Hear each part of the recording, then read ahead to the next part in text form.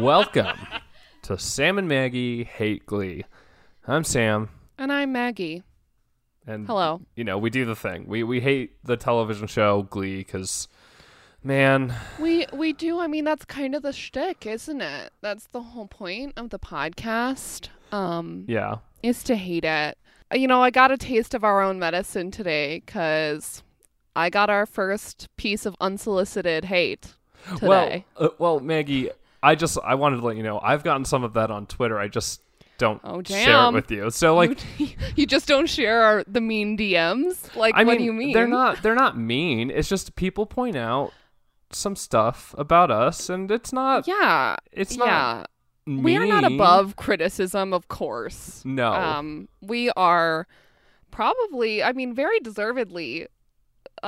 We say things that deserve criticism, of course. Oh yeah. No, I cannot go back and listen to the beginning of this podcast. I don't want to know. I don't know. It's been years. Yeah. I was a different person. It was 2017. I was a different person. Just like Glee in a sense, because you'll remember, Maggie, Glee was a different person too. Yeah. I mean, now it feels more self-aware than ever. Yep. I mean, there has always been sort of a touch of self-awareness in some of the ridiculous things that Glee does. But they still have like the audacity to do them. Yes. Even though they recognize that some of these choices are bad. And I think that's really why. That's really where the hate comes from, you know? Yes. Well, I mean, I guess part of it is just that, like, they kind of approach everything the same way, which is to just do it and see what happens. Yeah, totally. Which in some cases really works. Like, we've raved about some of the episodes here, but in some cases it just kind of doesn't. Yeah, it just kind of doesn't. And honestly, I don't think that there's like a lot of malintent from the creators of the show. I mean, of course not. But there's so little artistic integrity to all of it. Sure. Yes. that like they do things that deserve criticism as well. Okay. Yes. Okay. I can't keep focusing. No, Maggie, because that's the thing. It's relevant though, because this week we're talking about season 5, episode 15, which is named Bash. Yeah. So just so we're all up and up here. There's some graphic violence suggested. Yeah. It isn't really depicted viscerally or anything, and we won't be describing anything like that. No. But you know, there's some mentioning of gay bashing, and it's used as a plot point. Yes. Okay. There's also a plot point about race in this episode because yes. they just wanted to put that hot iron directly on their face. What? Yeah. Is the real question. Like, yeah. No, that's how I'm left at the end of the episode too. You know, at the conclusion of everything, I was just like, what? yes. Because it just sort of ends. Yes. And I think it does have a good ending in that it feels final, but then you like think back to all the plot lines and it's like, did anything actually, no. I mean, that doesn't make sense. Yes. Yeah. It's pretty typical though. So, well, of course. Let's get into it, but first, of course, we have to do the stuff we do at the top here. So this episode originally aired on April 8th, 2014 with 2.59 million viewers, which is down from last week's 2.68 million. So I guess around 0.1 million people decided New York wasn't for them. Oh, wow. I mean, New York's for me, not like me living there. But the show, location. Just because the cost is ridiculous. But sure. The plot line there is more for me than anything else that Glee has done in quite some time. Yeah. We have it written by Ian Brennan and directed by Bradley Bucher. Some of the classics. Yeah. peeps, both white men, of course. And it was in the recap we hear about Funny Girl, how Rachel's been doing Funny Girl Forever. of course. Yeah. About all the crew in New York who is there, and we also get a little I guess small recap of Sam Sadie's. Yes. How they were together at one point and then they broke up, and then Mercedes sang a Whitney Houston song to Sam. Yes. There you go. Yeah, that's about it. So I'm pretty sure back then they broke up because they were just too different. Yes. Race-wise. I'm pretty sure that's how the show framed it. So. Yeah, I right? don't I mean, that's what it was, right? I don't remember exactly. I feel like part of it was something like, I mean, I guess she was with that other guy. Yes, she was with Shane. When Sam tried to get her back. Yes. And I guess, I don't know. It was just, I feel like we explicitly had some mentioning of being like, it's because I'm white, which... It's because I'm white, right? Like, he said that. Yes. So, strap in, everybody, because that's coming right back around. So, we're just going to do the same one more again. Just one more time. One more time around the track for all of us. Yes. So, we start the episode in...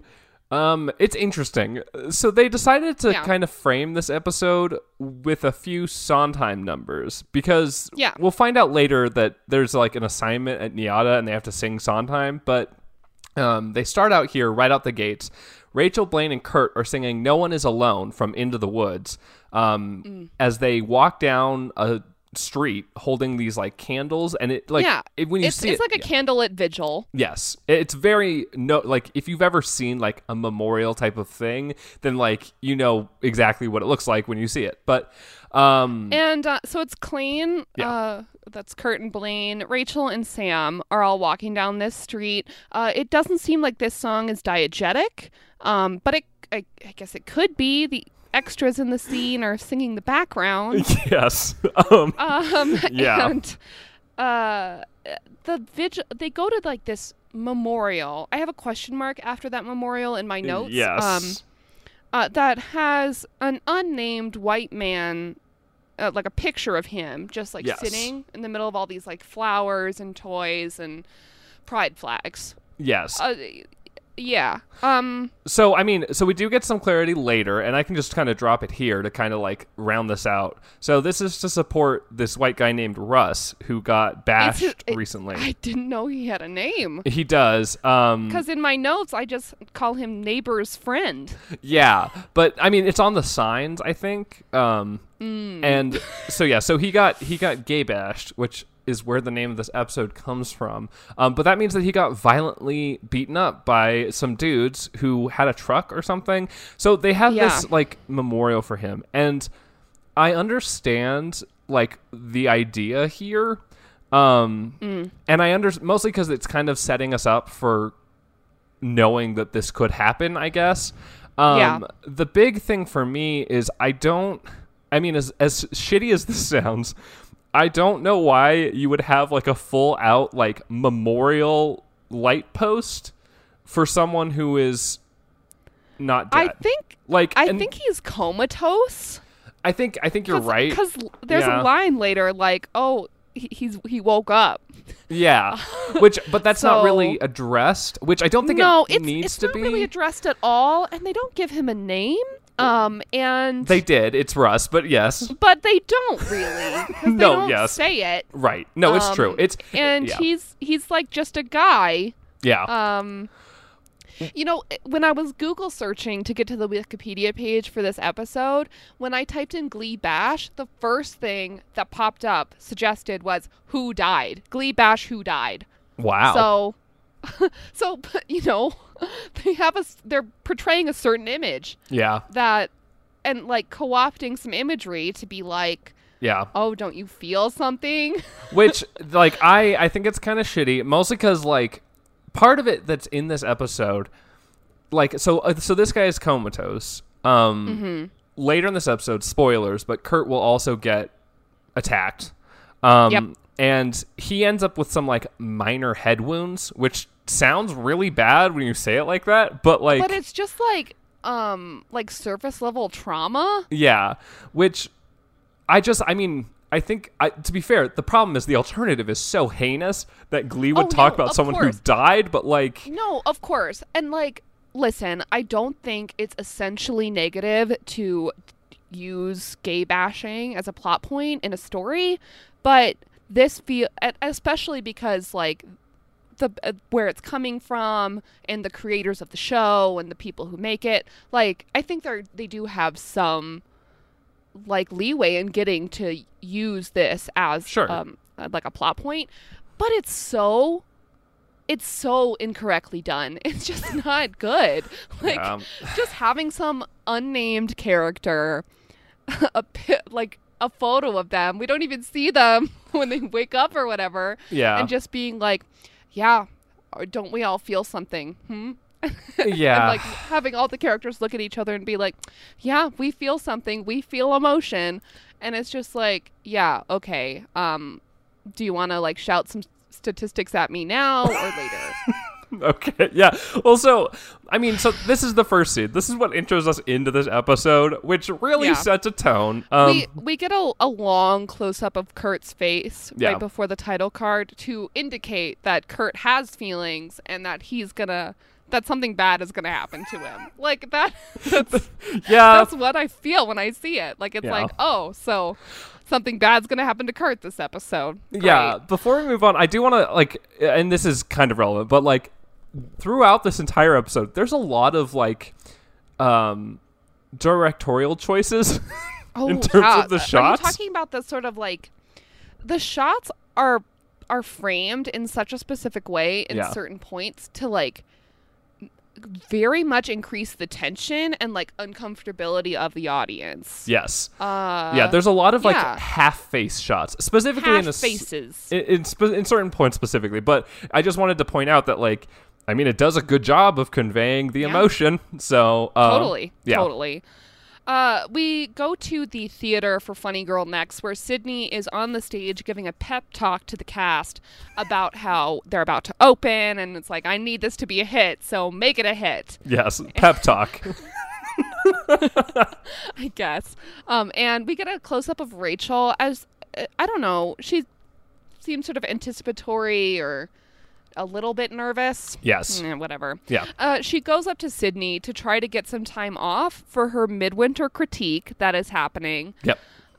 And Sydney is like, oh, didn't I just give you time off for school? You're overextending yourself. Yes. Don't you work at a diner too? What the fuck are you doing? Yeah. And Rachel's just like, come on, I just need this one thing, and then I can be Fanny Bryce 24/7. And Sydney acquiesces and gives her the time off. Yes. Yep. So then we move on to Sam sloppily eating cereal while he watches The Facts of Life late at night.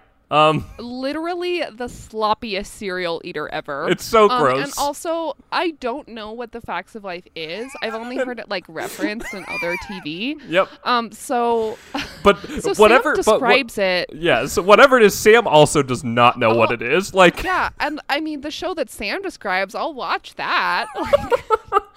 Yes. That's sort of in my wheelhouse, honestly. Mercedes summarizes Sam's explanation of this show as a lesbian show about weed. Yes.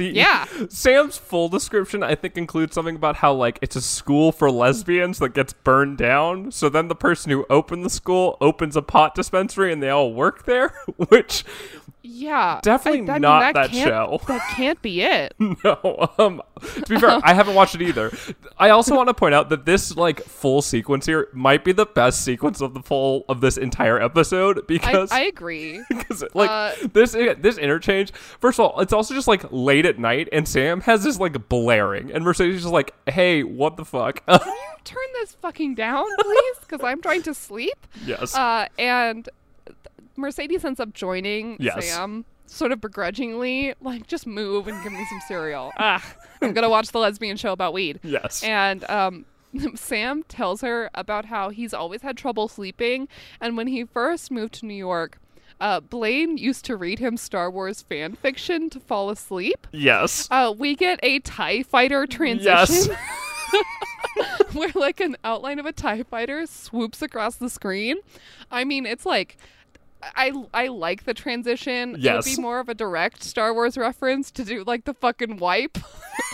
I guess that's true, but like it's so good, and like it's I something. mean, this transition is better than is in any Star Wars movie. Yes. And the best part is we cut into the scene and we're like zooming in, like they like kind of a Star Wars shot, to be quite honest. But we're into Blaine doing his C-3PO impersonation of C-3PO talking about Anakin's diapers, which is just like It's full of midi-chlorians, R2.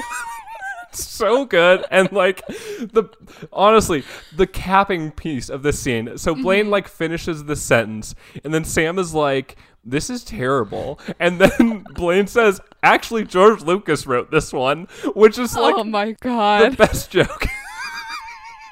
It's so good. I love the idea of Blaine being like a Star Wars super fan. Yes. I think it's just like it really rounds out his character in a satisfying way. So Sam, back in Mercedes' apartment, Sam is like, hey, so why did you break up with me again? And Mercedes is like, so I did explain this Yes. before. And she's like, it just didn't work. We're not the same kind of people. She lists off his like dates that Yeah. he's had. Which feels a little slut-shamey, but she's just like, we're just Well, very different people, Sam. I think the intent is not necessarily slut shaming, but more to point out that Sam seems to favor a specific type of person, specifically like white and skinny, which Well, I mean, it doesn't help that. I mean, Sam is one of the most well-traveled characters on the show, Yeah. dating-wise. And the show primarily features skinny white girls. So, yes, no, I mean, I'm just saying that so like if he's gonna date someone, I'm just saying that like I feel like there's more to Mercedes pointing this out than her just being like, you've slept with a lot of people. I agree. Because- but I mean, it's not like overt. Yeah, which there's also, so Sam keeps talking about their quote obvious chemistry, which okay, like literally at the end of this episode, another character is like, I don't know what you're talking about. Like he's like, I guess, like, I mean, Mercedes laughs at his jokes. yeah, I guess. There is that. I mean, I'm not And- opposed to this. It's just, it's funny to me because like I just It feels like they're talking to the lesbian blogger community. You know what I'm saying? yes. Like, yes. like being like, oh, these characters don't have chemistry. Let's mention it in the show because Tumblr loves to talk about that. About how Sam Sadie's was such a mess because they don't have chemistry. Oh, we'll show them. We'll get them together in New York. Like, that's what it feels like. Yeah, so then they're like, we can't do this, and then they make out. Yeah. Because, of course. Mercedes just sort of tackles him. And it's like, okay, well. Yeah. So then we move to the new Monday night tradition, potluck dinners. Yeah, the Monday night dinner is really sweet, actually. Yeah. I love it as a character device to get these, like a plot device to get all these characters together. Yes, It I really agree. makes sense to me. Yes. Because aren't they supposed to all be poor and, Yes. and alone in New York? Yeah. So then, as people arrive, this is where we get the explanation about Russ and who he is and how he They got. call him neighbor's friend. They Yeah. don't say his name. Yes. Just want to point that out. Yeah. And then, so this leads to them all having a chat about hate crimes.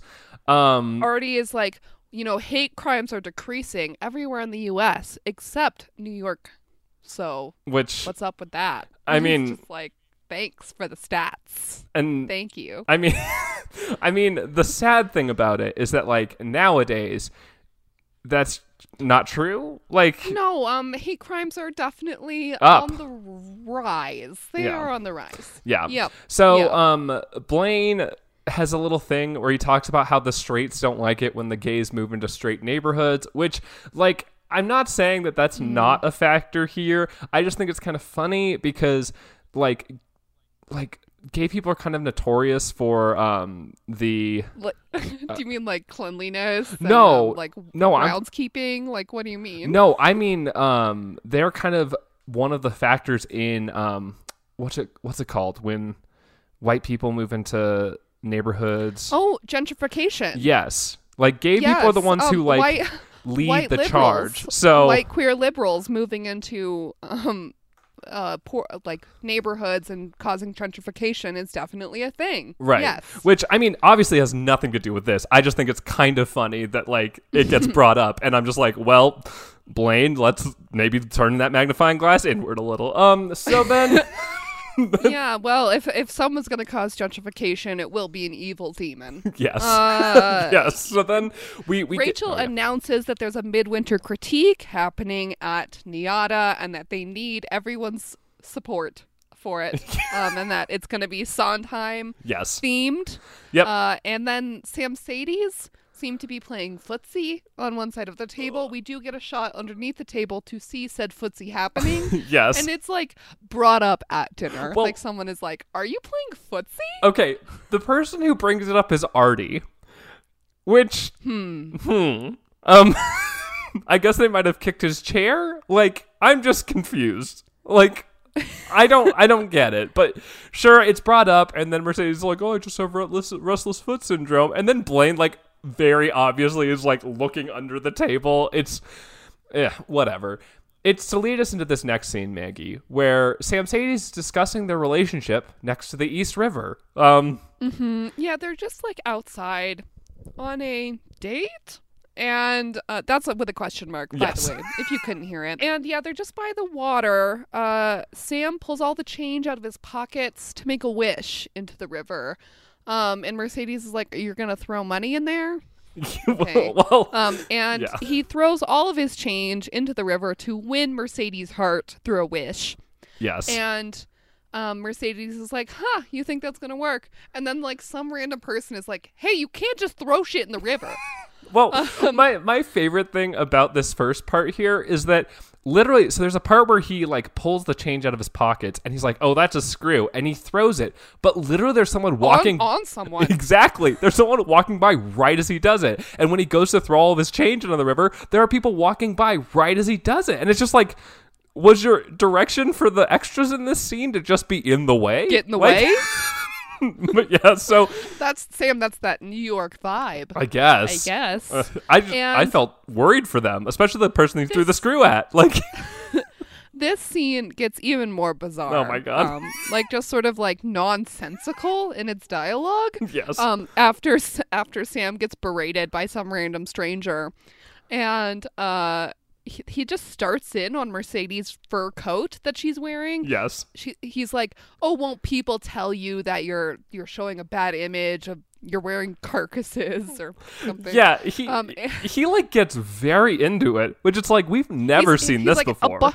A bunch of dumb animals had to die to make that coat, and it only takes one to wear it. It's just like, damn, I thought you were trying to win her heart, dude. And Mercedes is like, "Oh, well, it's faux fur." And Sam's like, "Oh, well, the imagery is still there. You're still supporting the fur the industry. fur trade." Yeah, like, and so then Mercedes is like, "Well, you know what?" And then she takes it off and throws it over the side. Into the river. Which, like, what? And Sam is like, "Yeah, that's what I wanted you to do." Like, what the fuck is this? Well, and Why did he start talking about her coat? Is it about... Okay. So was this conversation written in regards to like how the plot is going to develop later? Because I Mercedes guess, has yeah. anxiety later about Her the, image, like, yeah. the optics of dating Sam. Yes. And is that what this is about? Because that stuff hasn't happened yet. See, my thought was that, we're back to that familiar old rut we were stuck in where everyone tells Mercedes what she should do and how she should look and what she should wear. Because, like, Exactly.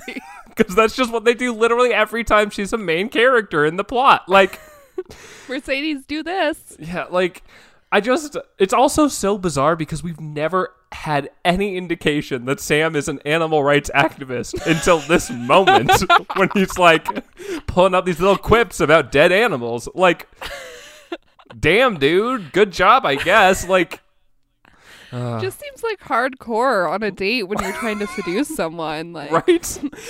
How does it feel to be a blood mouth? But it's so Throw your coat in the river. it's so bizarre because it works.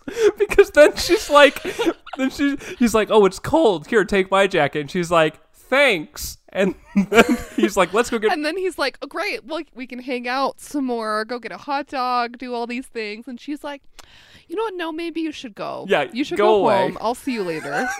I'm sending you away, because she has decided that she is going to sing, in parentheses, "You make me feel like a natural woman," on a carousel. That's there. Which, There's also a sudden day to night transition. yes, and then at the end it transitions It does back, go back to day. Yeah. Yep. It's like. Also, when she goes on this, she ends up on the carousel, and there's like a ton of ladies there, and like ladies playing instruments and dancing. Like, Yeah, it's like a squad. I do like it because she's an amazing singer, and also I like all these Yeah. ladies. Like, yes, everything to that, but still bizarre. Still does not make sense. And like, Yeah, why is she I doing mean, this? Like, She sounds amazing, but like, does Sam make her feel like a natural woman? I guess. I guess. Based on like the scene that preceded this one Yeah. existing. Not really what happened inside of it, but like the fact that it happened. The concept you know? of it. She went on a date with him, so obviously. Exactly. Oh God. Yeah, this song itself, I just have some problems with the lyrics in the song itself. Sure. Yep. Yep. Like natural woman and like a man making someone feel like a natural woman just is all very gender binary kind of Well, Maggie- anti-trans bullshit. Maggie, maybe what it was is that he made her throw her faux fur away, so now she feels natural because Now she she's doesn't au natural. have it. Yeah. She should have been nude for the scene. She Of course. shaved by taking her faux fur off, and now she's natural. No, Sam, au natural means you don't shave. No, It wait, means you are furred. you're right. Damn it. A furred. So Is that the the mean like the word to say when you have hair? A furred. You are I mean, a furred person. it's pretty close to furry, but I think I like this romance better if they were furries. yeah, And their personas don't have to be black and white. yeah. You mean if Whatever. you mean if they had a shared interest of any kind?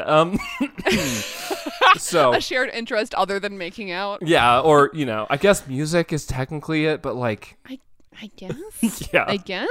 So But like to kind of okay. to highlight this, we move into the next scene where Mercedes is having, I don't know, a drink or something with her backup singers. They're at some little cafe.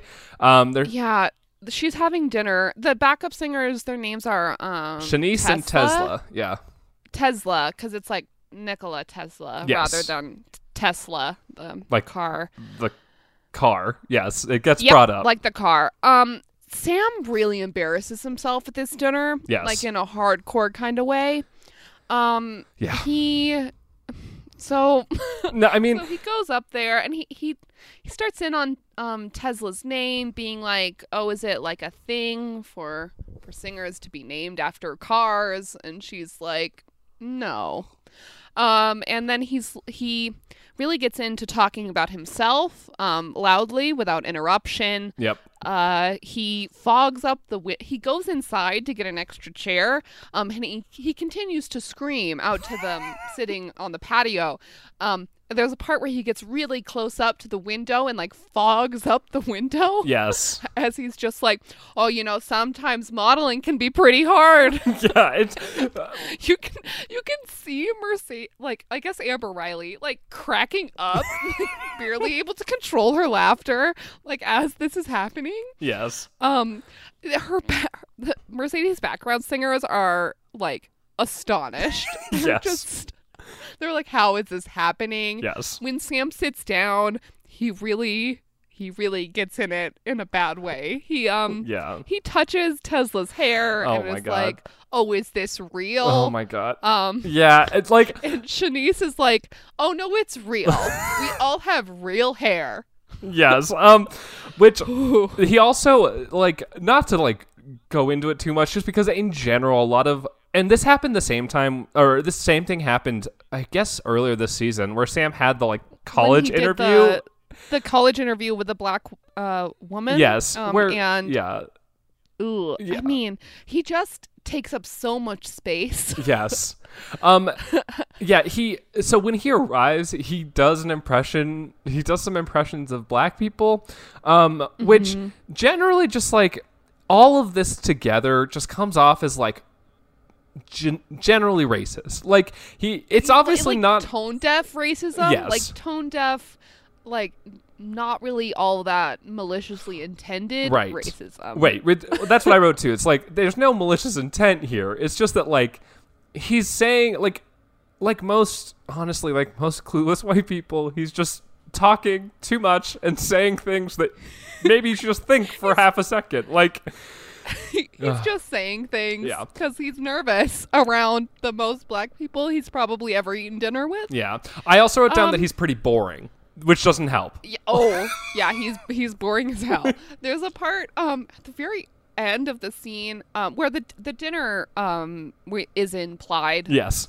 It follows after, but he sort of does like this fist on the chest. Yeah, thing. I don't know. Is that a reference to Wolf on Wall Street? I think so. I think it is. Like the bit where Matthew McConaughey like hits his chest Yes.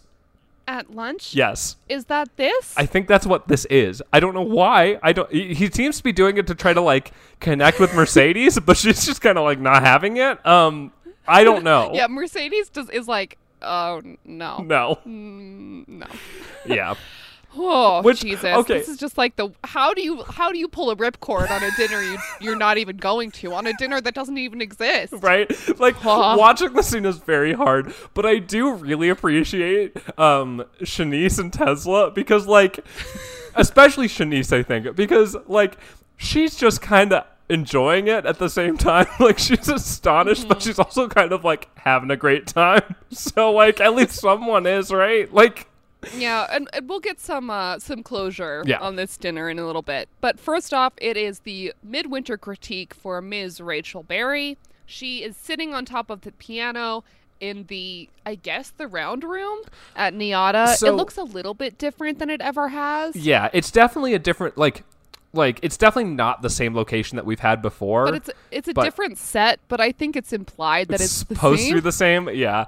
But yeah, so she's sitting on this piano and then she begins Broadway Baby. I don't know what musical it's from, but then It's a Sondheim number. right.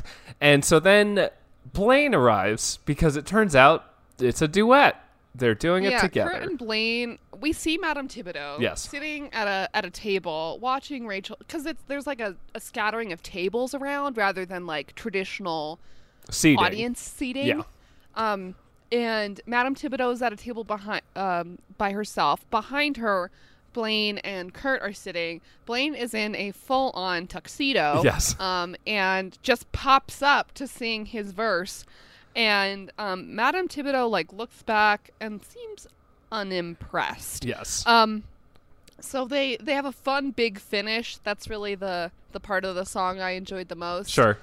Where they do some kicks together. Yes. Part of it for me is that like these other songs from Sondheim, like for the most part, I at least know of the musical that they're in. This one, I'm just like, I have no clue. And like, it's just so Rachel and Blaine of like yeah. hamming it up and being like, Yeah. Very like, sibling duo yes, act. yes, very climbing the ladder to the top. And What if that was the song they did? Oh my God. What if they did Bob to the Top? What if that had happened? I mean, it effectively God. did because I Madame mean, like the bit where they sing Spanish would have been even more racist. It's like, where's Santana? So then Madame Thibodeau is at the very end of this is like, the assignment was to sing a number by yourself. You both decided to do a duet. So I'm going to flunk both here's of the you. Quote. Yeah, here's the quote from her. You must feel you are above this class and all that governs it. Which just seems very dramatic. Everything she says in this episode is very of dramatic, which it makes sense, I guess.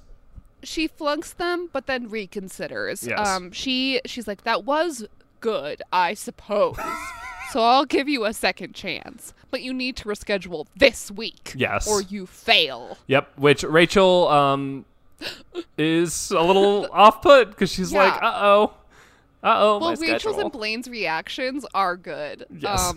Because they're both like, no, Failure. no, my grade. But yeah, so then we cut to the aftermath here where Rachel arrives to Madame Thibodeau's office to ask if she can make her to reschedule after Funny Girl opens, which Carmen is like, nope. Yeah.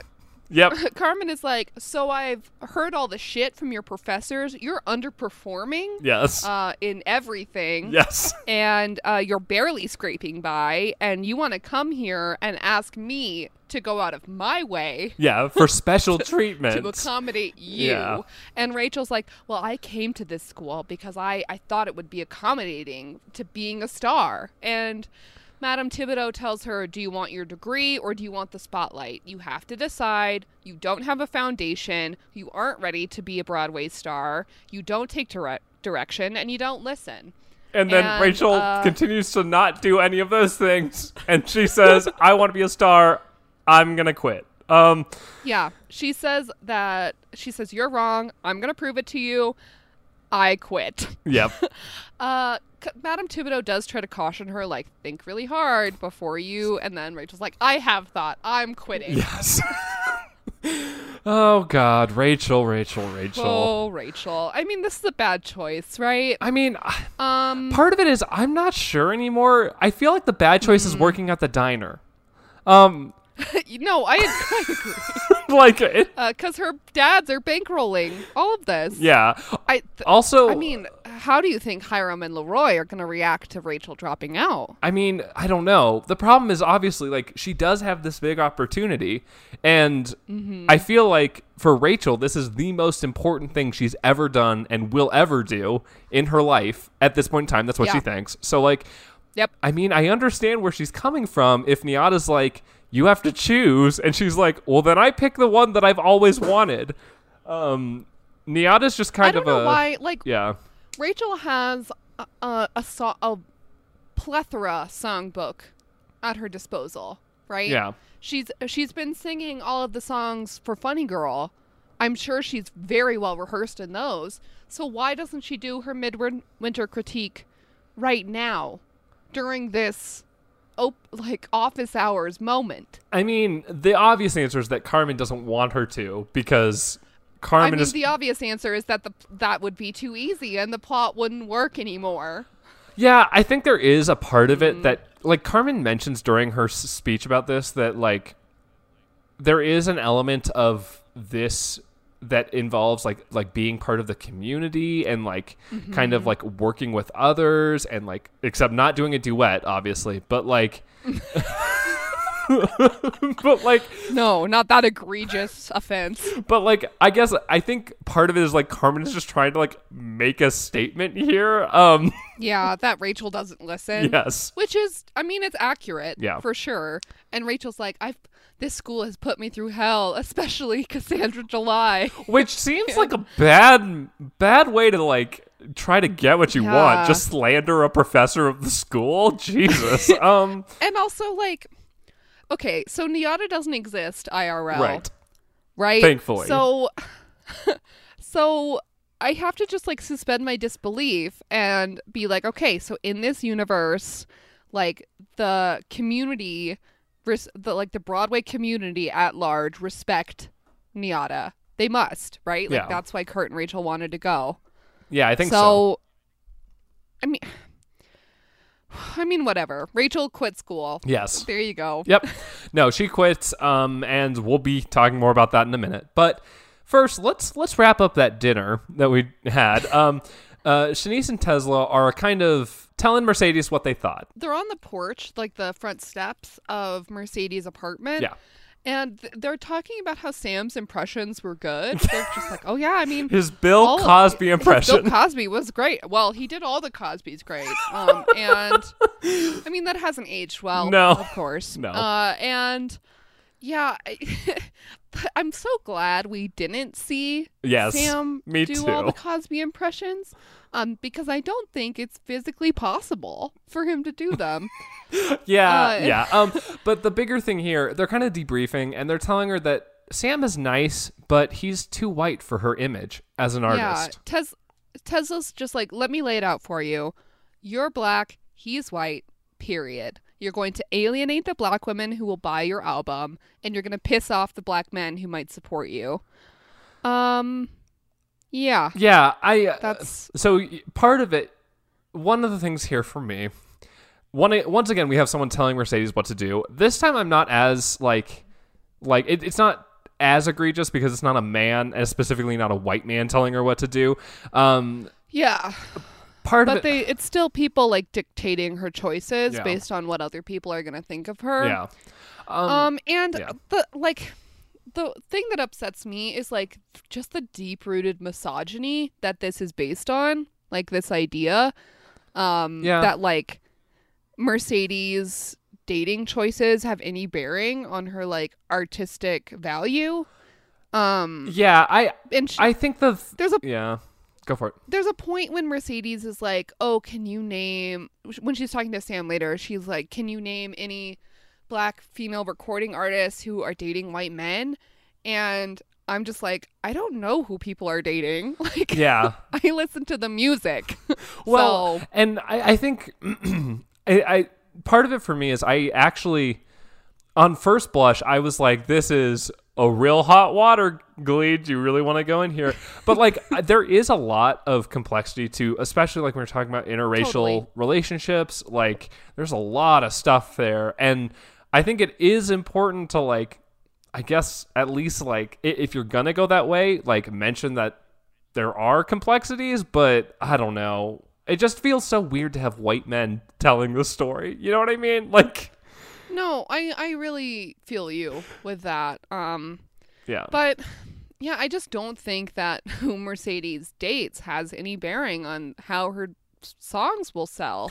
I mean, But also, like, I Yeah. guess Mercedes says it herself. She's like, white folk don't understand. yeah. Which, Yeah, maybe I'm out of my depth. yeah. So the conversation with Sam happens immediately after because she goes inside and she tells Sam, "I can't date you."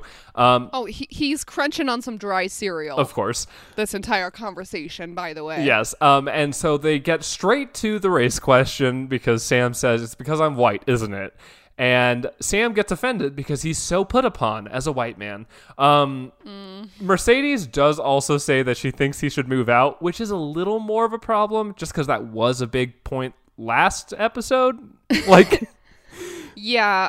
Mercedes does like break up with him. Yes. She's like, we can't date. It's making a statement for us to date. And I'm just like not in a position to do that. Yeah.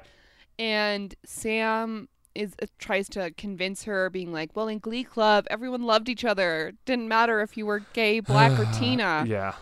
God, Tina's not even in the show anymore, and the show shits on her And they're so still much. mean. Like, man. Which, And yeah. Mercedes is like, we're not in Glee Club. This is the real world. Yeah. I think you should move out. Yeah. So then, and then we get a shot of Sam's faces. Like I said, he feels real put upon. So then we move to a restaurant, a seemingly fancy restaurant. It's Italian. Yes, Rachel. You heard the Italian breadsticks music. This is the breadsticks branch in New York.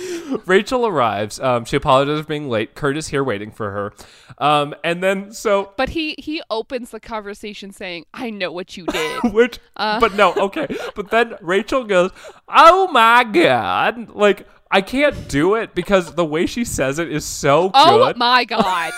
But she says it in kind of like a Fanny Bryce affectation, which like, Yeah. it's just so good. Like that moment, I'm just like, oh my God, this is why I love Rachel. Like, And she's just like, oh, you already know. And Kurt says, well, the gossip at Nyata is the most efficient part of the school. Of course I know. Which I love that. Yes. This does devolve into basically a shouting match in this restaurant pretty quickly. Kurt is just like, I don't think you're really making the best decision here. I think you should not drop out of school. And Rachel's like, well, Fanny changed everything. Yeah. I've achieved my dreams and you just want to hold me back. Yes. No, she makes Because Rachel. whenever someone disagrees with Rachel, she's like, you're holding me back from being the true star that I am. How dare you? Yeah, like Rachel always takes it to such a personal place because she's like, I feel hurt that you would side against me and like join Carmen Thibodeau over your best friend. And Kurt's like, and Kurt is just like, please be smart about this. Please. Yes. And then Rachel accuses him of being too safe and staying at a school which is just too safe. And college isn't for her. And it might be for him because he doesn't ever take any risks. But that's his problem. Because he's afraid of being a real adult. Yes. That's what she says. And Kurt's like, screw you, Rachel. Yep. And she's and then she's like, oh. She storms out. Yep. Oh, God. Oof. Yes. Fighting in a restaurant. Yes. When you're roommates. Yep. So then you're fighting at home. Whatever. That is a weird idea. Why didn't they do this at home? Why did they have to do it at a restaurant? I mean, maybe Rachel had rehearsal. Yeah, that would make sense. I don't know. Yeah. There's reasons it could happen. Yes. So the real reason why they're meeting at this restaurant is so that we can get this scene of Kurt walking home. Yes. He's walking home. He's wearing an all black outfit with like a long red scarf that does seem sort of Cape-esque. He's yes. sort of a vigilante, and he intervenes on a physical altercation that is happening in an alley where people are beating up someone who is crying for help. Yes. And Kurt runs up to them and tries to intervene, and the person who was being beat up ends up running away. Yes. They're able to get away, but Kurt gets in some really bad fight choreography. Yep. And is seemingly hurt by maybe a single punch. Well, I don't know. When I first watched it, I'm pretty sure one of the dudes hits him in the back of the head with a brick. Like, whoa. I'm not entirely... Like, that's the thing. You're absolutely... It's in a dark alley. The way this scene starts, even, though, is, like, we're in the middle of this alley, and, like, we can hear the person calling for help, and we see Kurt walk by at the far end, and then he runs down, and all this happens. It's very dark. I'm not opposed to this, though, because, like... I don't want to see it. Yeah, like we don't need graphic violence. That's not what the show is. No. But Kurt isn't the Punisher. Like the the fight choreography doesn't need to be perfect. No. It just needs to like illustrate the point. Yes, which they leave him face down in the alley and they drive off in their truck. Which my only note, like again, this is not this show, but in reality I just don't believe it for reality's sake, but that's fine. I don't want it to reflect reality because reality is heinous and awful. Like, yeah. So anyway, Kurt gets it does feel sort of like weird, like good old boy. Like, yeah. Like, why are these people in New York beating up somebody in the middle of the city? Yeah. With their like flatbed truck. Like, anyway. I mean, in the Glee universe, it's happening. Yes. Okay. Yep. We go to the loft where we see Sam and Blaine. Neither live here, by the way. No. And Sam is talking about how, quote, it's really hard to be a straight white male these days. Yes. And Blaine says maybe we should change the subject. And he goes and fetches a kazoo from the shelf, and he's like, now that you're living here again, whenever you can't sleep, you can blow the fan fiction kazoo and I'll read you to sleep. Then he's like, just wait, Sam, I read some really interesting stuff on a website today about how Ewoks are polygamous. Yes. And then which, like, what website? Wikipedia? Just say that because it's a fun word. You should say it on the show. Yes. Wikipedia does exist. It's the Star Wars Wikipedia. Nice. And you didn't know that? I mean, it makes sense. I don't know. I don't look up a lot of stuff about Star Wars lore. Sorry. I used to when I was reading a lot of Kylo Ren, General Hux fan fiction. Sure. Listen, don't get into it. It's all I like won't. weird fascism stuff. Yeah, I mean, unsurprisingly, a lot of Star Wars is weird fascism stuff. So You're totally right. Okay. So this is where we get those half face shots Yes. of Sam and Blaine as Sam he goes to get his iPad to seemingly he says, "Sam, watch this." I guess he's going to pull up a video about Ewok polygamy. But instead he gets a phone call where they're like, "Oh, is this Mr. Blaine Anderson?" And he says yes. And that's when we get those half face shots. It is very intense. yes. You know, we know what's happened to Kurt, right? So it's a little bit of dramatic irony to see these characters have this ridiculous conversation Yes. and then have this dramatic turn to them finding out what's happened. Yeah. Which it then Yeah. is like, I think, I mean, literally the quote that Sam has as we get into the scene is he's talking about how it was a horrible nightmare. It was like a horrible nightmare when Mercedes broke up with him, which we were just watching this like graphic violence. We just so. watched a horrible nightmare. Yeah. So then we get so we see like a half shot of Sam's face and then half shot of Blaine's face, and then we cut to Mercedes in her apartment, and she gets a call from Sam, and her picture for Sam is like him shirtless. But Love that. yeah, then we get like a half shot of her face, and then we cut to Artie, who's at film school, I guess, doing some editing work. He's like editing or something, Yeah. but it's like in front of a space simulation. Yeah, and I don't know. and so he gets a call, and then we see him talking to Mercedes from the back, seeing half of his head. Which, like, all of these shots, like, do craft tension because, like, Yeah. it's kind of building. Totally. And then we get Rachel doing her Fanny Bryce. Well, she's at a rehearsal, I guess, and she's telling Sydney, the producer. Yeah, she's like, "I know we can't change the lines, but Fanny wouldn't say this. I'm just gonna say it how I Oh my think God. it should be said." This is why she needed to stay in Miata. But so then she gets a call and she goes and answers the, like, I don't know. There's like a weird Old timey phone. weird blinky red light thing to help increase the tension.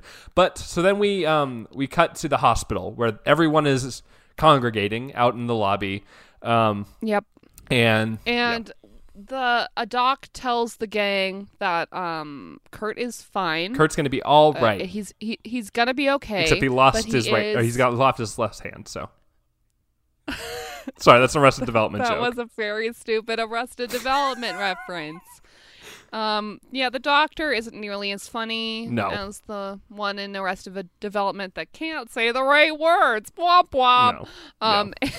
Instead, he's just filmed from the back. We only get to see the crew as he's talking to them. Well, Maggie, you can and- see his beard, which implies that he is a Okay. handsome doctor. Whatever. Okay, well, if McDreamy's here. But yeah, so and they all seem very relieved that Kurt is going to be okay. Yep. There's a bit where so Blaine is front and center for this, okay? And as the doctor tells him that he's going to be fine, Blaine like looks up at the ceiling for like a moment. okay, yep, Okay, this is like too much, isn't it? No. This is too much. maybe. This is too much. I'm tearing this apart too much. I know this is a podcast about dissecting every single moment, but maybe this is too much. So Blaine looks up at the ceiling like he's like, "Thank God" or something, and I was just like, "Oh, I don't know. Yeah, I don't know about that." yeah. Okay, So then- yeah. that's enough, I So guess. then they go I mean, in. Blaine is not a religious person. He never has been in the No. show, so Yeah, he wasn't part of the Whatever. grilled cheeses episode, so we have no idea. So then we move into Kurt's room, and they have some talk about violence and things like that, and then and Rachel just feels so responsible. yes, because it's about her, for the obviously. fight that they had. And then we do see some shots of Kurt's bruised face, which I do think are effective. Yeah. I mean, he still looks like Kurt. Yes. He's still a like handsome Chris Colfer. So Well, yeah, well, Okay. yeah, but so then, But again, I don't want to see like somebody who is like horribly Right. messed up from something like this, right? So I'm glad that it's not like extremely visceral and gross looking. Yeah, me too. What I'm really reminded of is, have you ever seen, what is that movie? It's got Jack Nicholson in it and Helen Hunt. I don't know. I had to watch it I took this class called Psych and Film. Sure. I'm gonna look this up really quick. And the movie is about Jack Nicholson as this like horrible old man who's really mean, and he just happens to have OCD and is like really terrible to the people in his general vicinity, like his neighbor and the waitress that he becomes obsessed with. And then guess what? She fixes him. Oh. Yay, mental illness doesn't Great. exist. When you said Jack Nicholson plays a terrible old man, I was like, in which movie? And so like every single movie that he's in, it's called As Good as It Gets. Okay. There's a point where he like also feeds a dog like way too much bacon, which is honestly like animal abuse, because that dog's gonna die. Just like FYI. So you would recommend this movie, is what I'm taking away from No, that. the reason why I'm bringing it up is because Greg Kinnear is in it, and he's gay, and it's a problem for Jack Nicholson's character, who is also homophobic, of course. Sure. But Greg Kinnear gets like bashed as a plot point.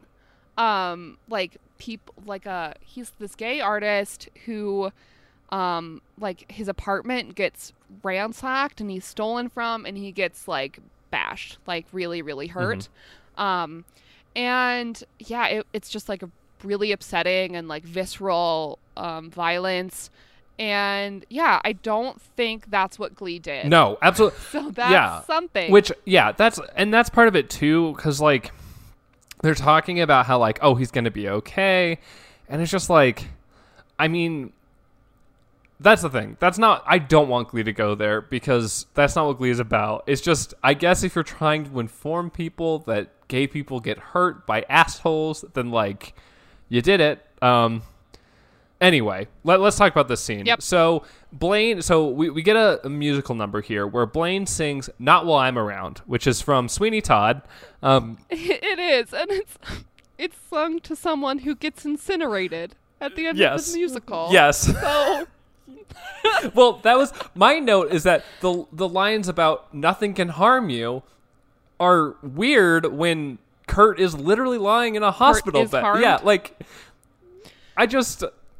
You know what I think would have been really valuable for this What? little moment here is remembering that Blaine got like beaten up for being gay. Yes. Well, see, that's my thing. Before he was on the show, I guess. Right. So Which, who knows if that happened. See, that's my thing, is I think that this has been part of Blaine's plan all along, is to like, oh my God, make Kurt feel like he has to like stand in and protect people, which maybe that's not a terrible thing, but it obviously led to Kurt getting hurt. Like, I don't know. I feel like there is a way to link this back to Blaine. Anyway, he also does it as his like makeup critique number for Nyada. His midwinter critique. He's wearing a very moody turtleneck for the number. But Carmen Thibodeau seems pleased. Yes. So. Yeah. So then we move on to the next scene. We're in a recording studio. Mercedes welcomes Sam to the studio, tells him about all the great artists who have recorded here. And then she apologizes for saying she can't date him because he's white. Because I guess Kurt getting hurt changed stuff? Yeah. I mean, the other thing that I feel is like not great here is that she is the one who has to apologize for like thinking about these things, whereas like Sam is like, yeah, you were not right to do that, like I was the one who was the victim here. And it's like, I just am not a big fan. But yeah, I'm not the biggest fan either. I guess it makes like their relationship up to this point has been completely nonsensical. Yes. So this follows through Yes. on that. Yeah. Yeah, Mercedes is just like, I want to sing about how I feel. I can't talk anymore. And she goes into the little booth and sings Colorblind. Yes. And Sam... No, I know. Okay, Maggie, I'm aware. The pianist walks by Mercedes, walks by Sam as he goes into the booth. And Sam's like, call me white chocolate. And the pianist doesn't really acknowledge it, which is good. I mean, which is good. Yes. Like, it doesn't deserve acknowledgement. No. I thought you were going to bring up she's pulling a Matt Morrison here because this is an Amber Totally. Riley original, which is not to say that it's bad. It's very good. She does a very good job. I think the song is beautiful. Yeah. The lyrics are nice, but it's not great to perpetuate a colorblind narrative Yeah. when we live in a society where systems have oppressed black and brown people Well, and categorically and for centuries. more importantly, I don't think it's great to perpetuate this narrative when you're doing it from the black person's perspective. Just Yeah. again, I don't like. I think that it's actually kind of valid for Mercedes to like consider what it like. I mean, like you were like. I mean, I don't know, obviously. Like, but I think there is something to like interracial dating. There's tension on both sides, but honestly, I'm gonna side with the black person when they have issues because someone like systematically that hasn't happened. Power. But yeah. The systems of power. But yeah, so like it's just weird. Yeah. Yeah. It's something that it would feel weird if Glee didn't Yes. talk about it. But it's weird. But it feels weird that Glee is talking so much about it. Yes. Rather than like if they have any common interests, Right. other than watching the facts of life together. Right. Like I don't know. Like I guess that is part of it for me is if they had done any kind of legwork into actually giving me an indication that Sam and Mercedes are actually interested in being in a relationship with each other, I would care more. But I don't because all they're doing. It just seems like they want to be in a relationship together because they're both horny and lonely. Which, like, relationships have been founded on worse. But, like, the show. True, The show is using it as a platform to talk about interracial relationships, which I don't want. Like. No, I don't want it either. Mostly because, like, Glee's just not equipped to deal with it. I don't think so either. And I don't expect them to be. So Yeah. don't try. Yeah. So, yeah. The next scene. That's not okay. Oh. I think Sam and Mercedes make a cute couple. Also. Okay. I'll just say that. I think they would make a cuter couple if I believed it. Like, sorry. If you saw the chemistry. Yes. Sam, do you need them to kiss in front of you at the Yes, dinner that table? proves chemistry. We get the best scene of the episode Yes, next. obviously. Where we get a very close-up shot of Michael O'Malley's face as Bert, of course. Just so close. And he's just... and Kurt says, "Hey, Dad," as Bert enters his hospital room. And Bert really gives Kurt what for. Well... He yells at Kurt, which... Kind of, though. In a way, is sort of granted. He's just like, how could you put yourself in this danger? Yes. I'm proud of you, but come on. Yes. Is what he says. That's a verbatim quote. And Bert is sort of, man, Michael O'Malley's performance is just so good. It is. It's so good. It's really good. Where he's like, is it my fault for believing you'd be safer here? Like, this isn't Kansas. Right. And Kurt's just like, well, you know what I had to do. I've been fighting these guys for a long time, and I'm your son. This is who you've raised. Yes. Which, like, it's very heartwarming. My favorite little moment is when, like, Bert brings up that he's like, your beautiful face is like, Your beautiful face. and then look at your beautiful face. and then Kurt says, "Oh, I'm hoping it's not too bad. I'm hoping I'm gonna get a scar. Is that weird?" And then Bert, very short with Kurt on this one, is just like, "Yes, it's weird." Yes, it's weird. Which It's weird. it's Next time you try to fight these guys, Only do it if I'm there. Okay. Which I just think it's funny because I feel like it's a fun little subversion of the like typical, I don't know, macho. Oh, it's not weird, Kurt. Yeah. It's not weird. Well, but like typically, like, you know, when macho dudes are like, Yeah. oh, I'm gonna get a scar, like, yeah. But so I don't know. It's Well, probably because Kurt wants to butch up his look a little bit, so he's like, if I get a scar, I won't look like such an elven prince. but Well, you still will. you'll just look like a scarred elven prince. But yeah. So I mean, it's a beautiful scene. Like honestly. This is the best this scene is of why the we're episode. here, right? Like the Burt-Kurt relationship is This the is one it. thing that's been like the best part of the show the whole time. So It's true. Mostly because of Mike O'Malley's performance. Yes. He's just been like such the perfect character. Like his turn from like, you know, closed off, yeah, masculine figure to like this open, loving father yeah, and accepting of like his son's gayness. yes. I don't know. No, I know. Really, really yeah. nice. I have to believe that this is like Ryan Murphy rewriting his own narrative or something. Like just being like, this is what every gay father-son relationship should be. And I'm just like, yeah, you're right. This is the one thing Glee does. Yes. It's good. Yeah. But so then we move to the next scene, which, like, okay, it starts off with Yeah. Blaine being like, We're out. "Are you up for this?" We're outside. Yes. Kurt's wearing sunglasses. Yes. Because I guess he's like hungover from all the morphine. And I mean, maybe. that is so weird that Blaine is like, are you up for this? Are you up for walking 10 feet and putting these flowers in a vase? Which, like, obviously lots of people have done this. So, like, it's not like, and it's the middle of the day. So it's not like you're going to get attacked it's for the middle it. of the Like, day, and Kurt seemingly had to walk there. yeah. Like, So it's not like a problem with his mobility. yeah, I just anyway, Hmm. they walk to Russ's memorial and Kurt puts some flowers there, and this is when we get the mention from Blaine. We get like an 80-yard Blaine being like, I heard he woke up. I heard he's gonna be okay. Like, Yeah, it's weird. It's not I have to wonder if like the first version of this episode, the unnamed dude was neighbor friend dead. was dead. Yeah. And the Fox executives were like, that's too That's grim. too dark. You need to change Gay it. people don't die. Gay people don't die, not in the Glee universe. Yeah, but Um yeah, so Yeah. yeah, he's gonna be okay, even though we know nothing about him. And sure.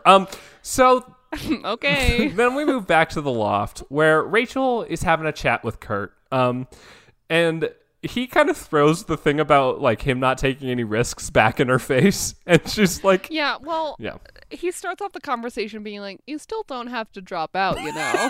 And Rachel's like, college isn't for me. yes, I'm still right. But also, I'm sorry. Yes. I shouldn't have said the things I said. yeah, And she's like, you are the most talented person I've ever known. You take more risks than anyone else, and you do it for the right reasons. And I just want to tell you that I love you and that you're my best friend. yes. And Kurt's like, oh, you're a big sap. Yeah, but he does. I love you Yeah, too. he does tell her that he loves her too. So They hug. Oh, yes, reconciliation. yes, and then everyone else arrives for the potluck because I guess it's Monday again. It's the third Monday night dinner. Yes. Monday night dinner 3. This time with kissing. Yes, because Sam Sadie's announces that they are together.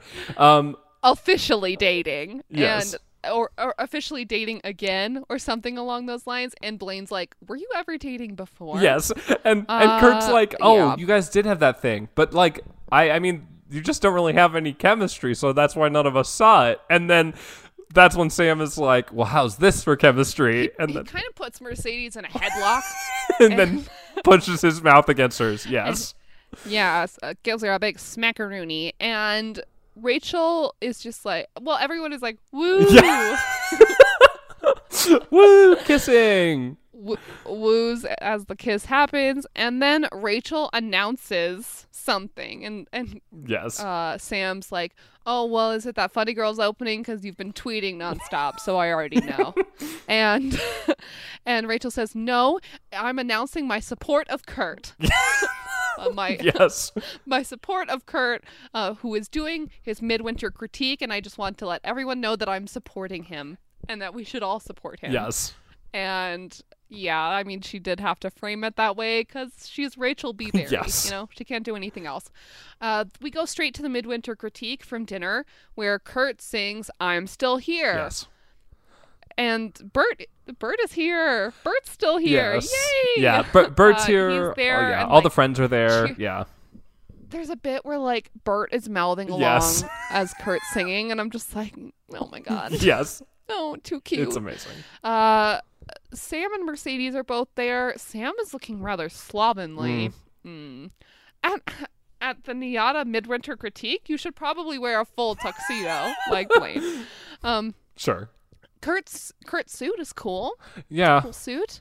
His pants are tight, as Kurt is wont to do. Aren't they I don't also know. like pinstripe? The pants are like polka dotted. Sure. Yeah. It's like a pattern mixing kind of suit because the tie is like a different pattern. Because that's a Kurt thing to do. Yeah, Yeah. I mean, it looks good. It does. He looks good, of It course, does. and he sounds good. He sounds Yeah. fine. I have a note, Maggie. Am I sappy? Because Yeah. I kind of like the message of this. Like, No, it's I don't think you're sappy. I think it is a nice mess. Like I said at the beginning of the episode, when the episode ends, it's like, yeah, Kurt is still here, and it has been his crusade to like fuck with the bullies. that's true. Yeah.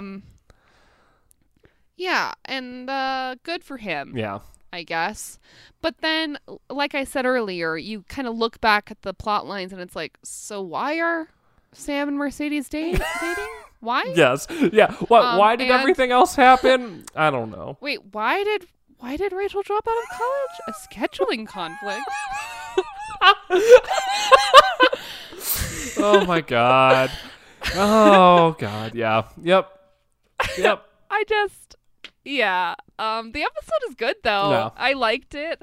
I liked that they introduced 2 more black women and gave them names. Yes. That's awesome. Yes. I do.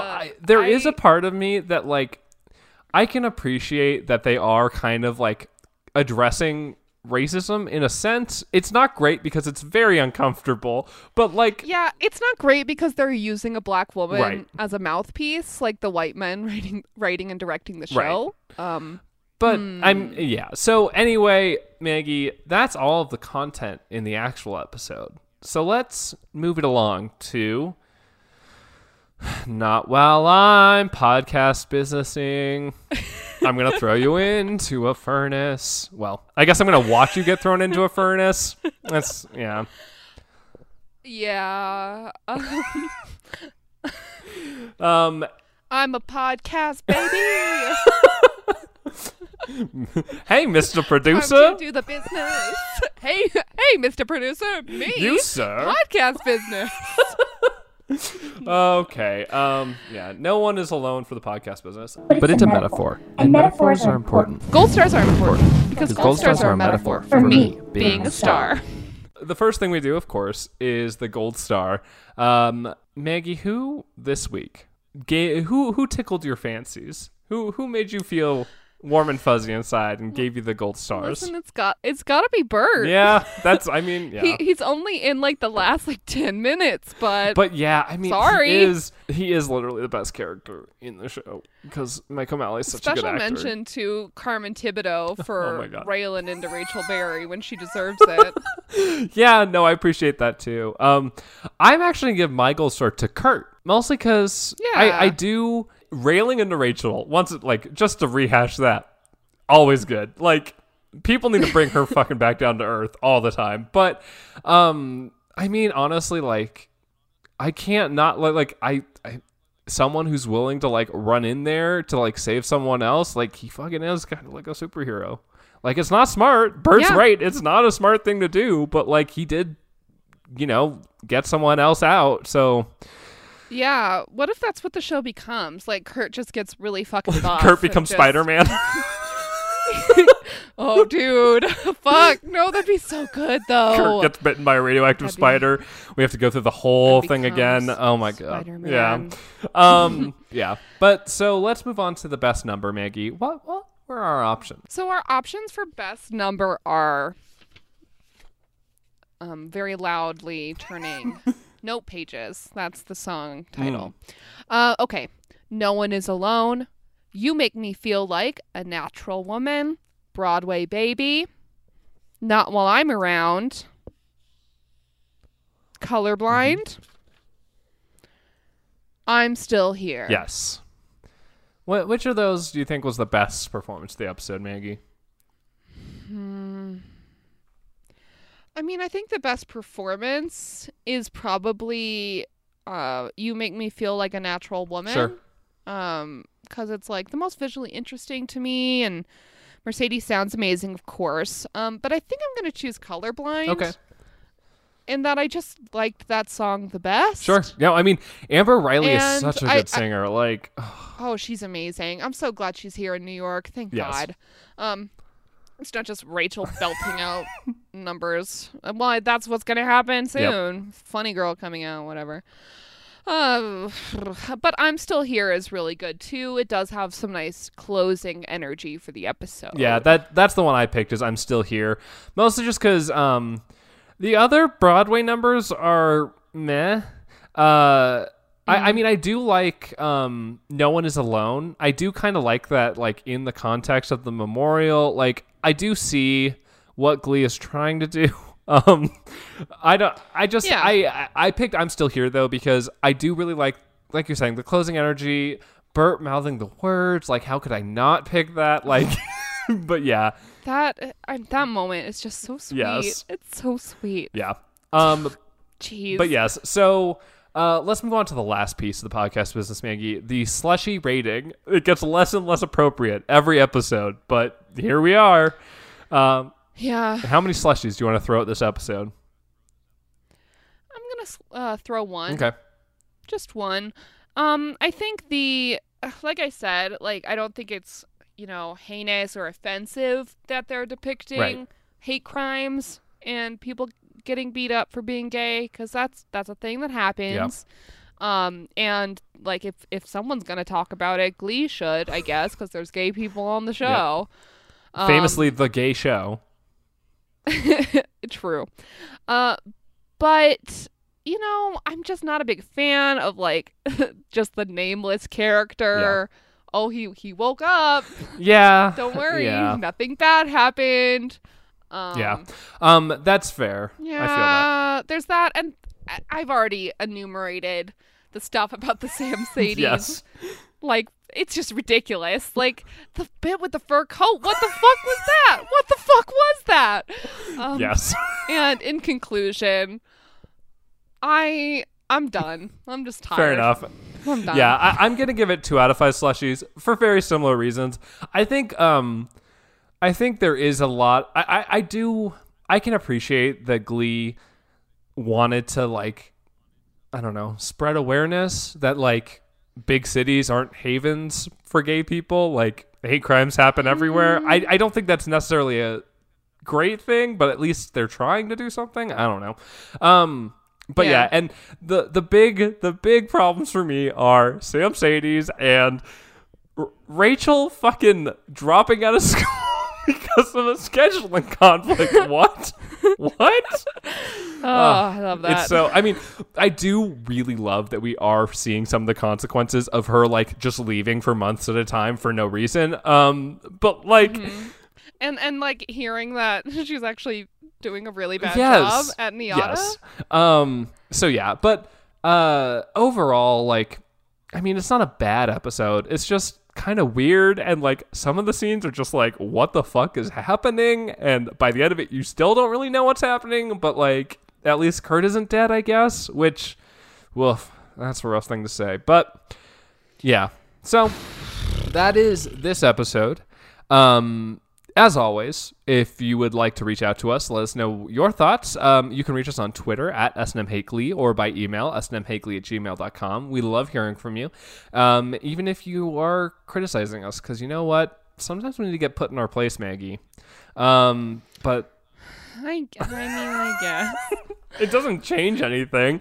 I still say the same stupid shit every week. Yeah, I'm still gonna be me. Who else can I be than what I am?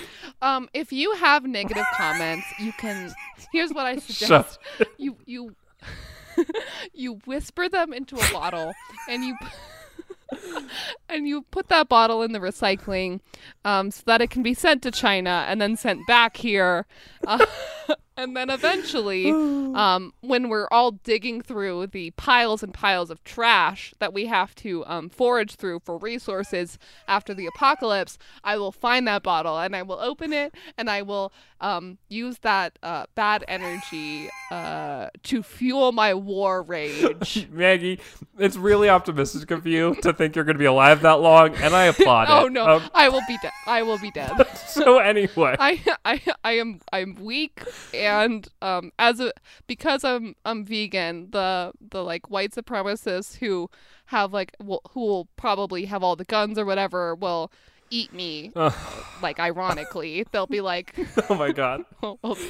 You know what I mean? Yes, but like, man, Maggie, it's too soon. I mean, I'm sorry. That was like really real. And yeah. Anyway, it's the end of the episode. Yes. And so anyway, I'm you can also reach us on Instagram. We have one. We post pictures. It's fun.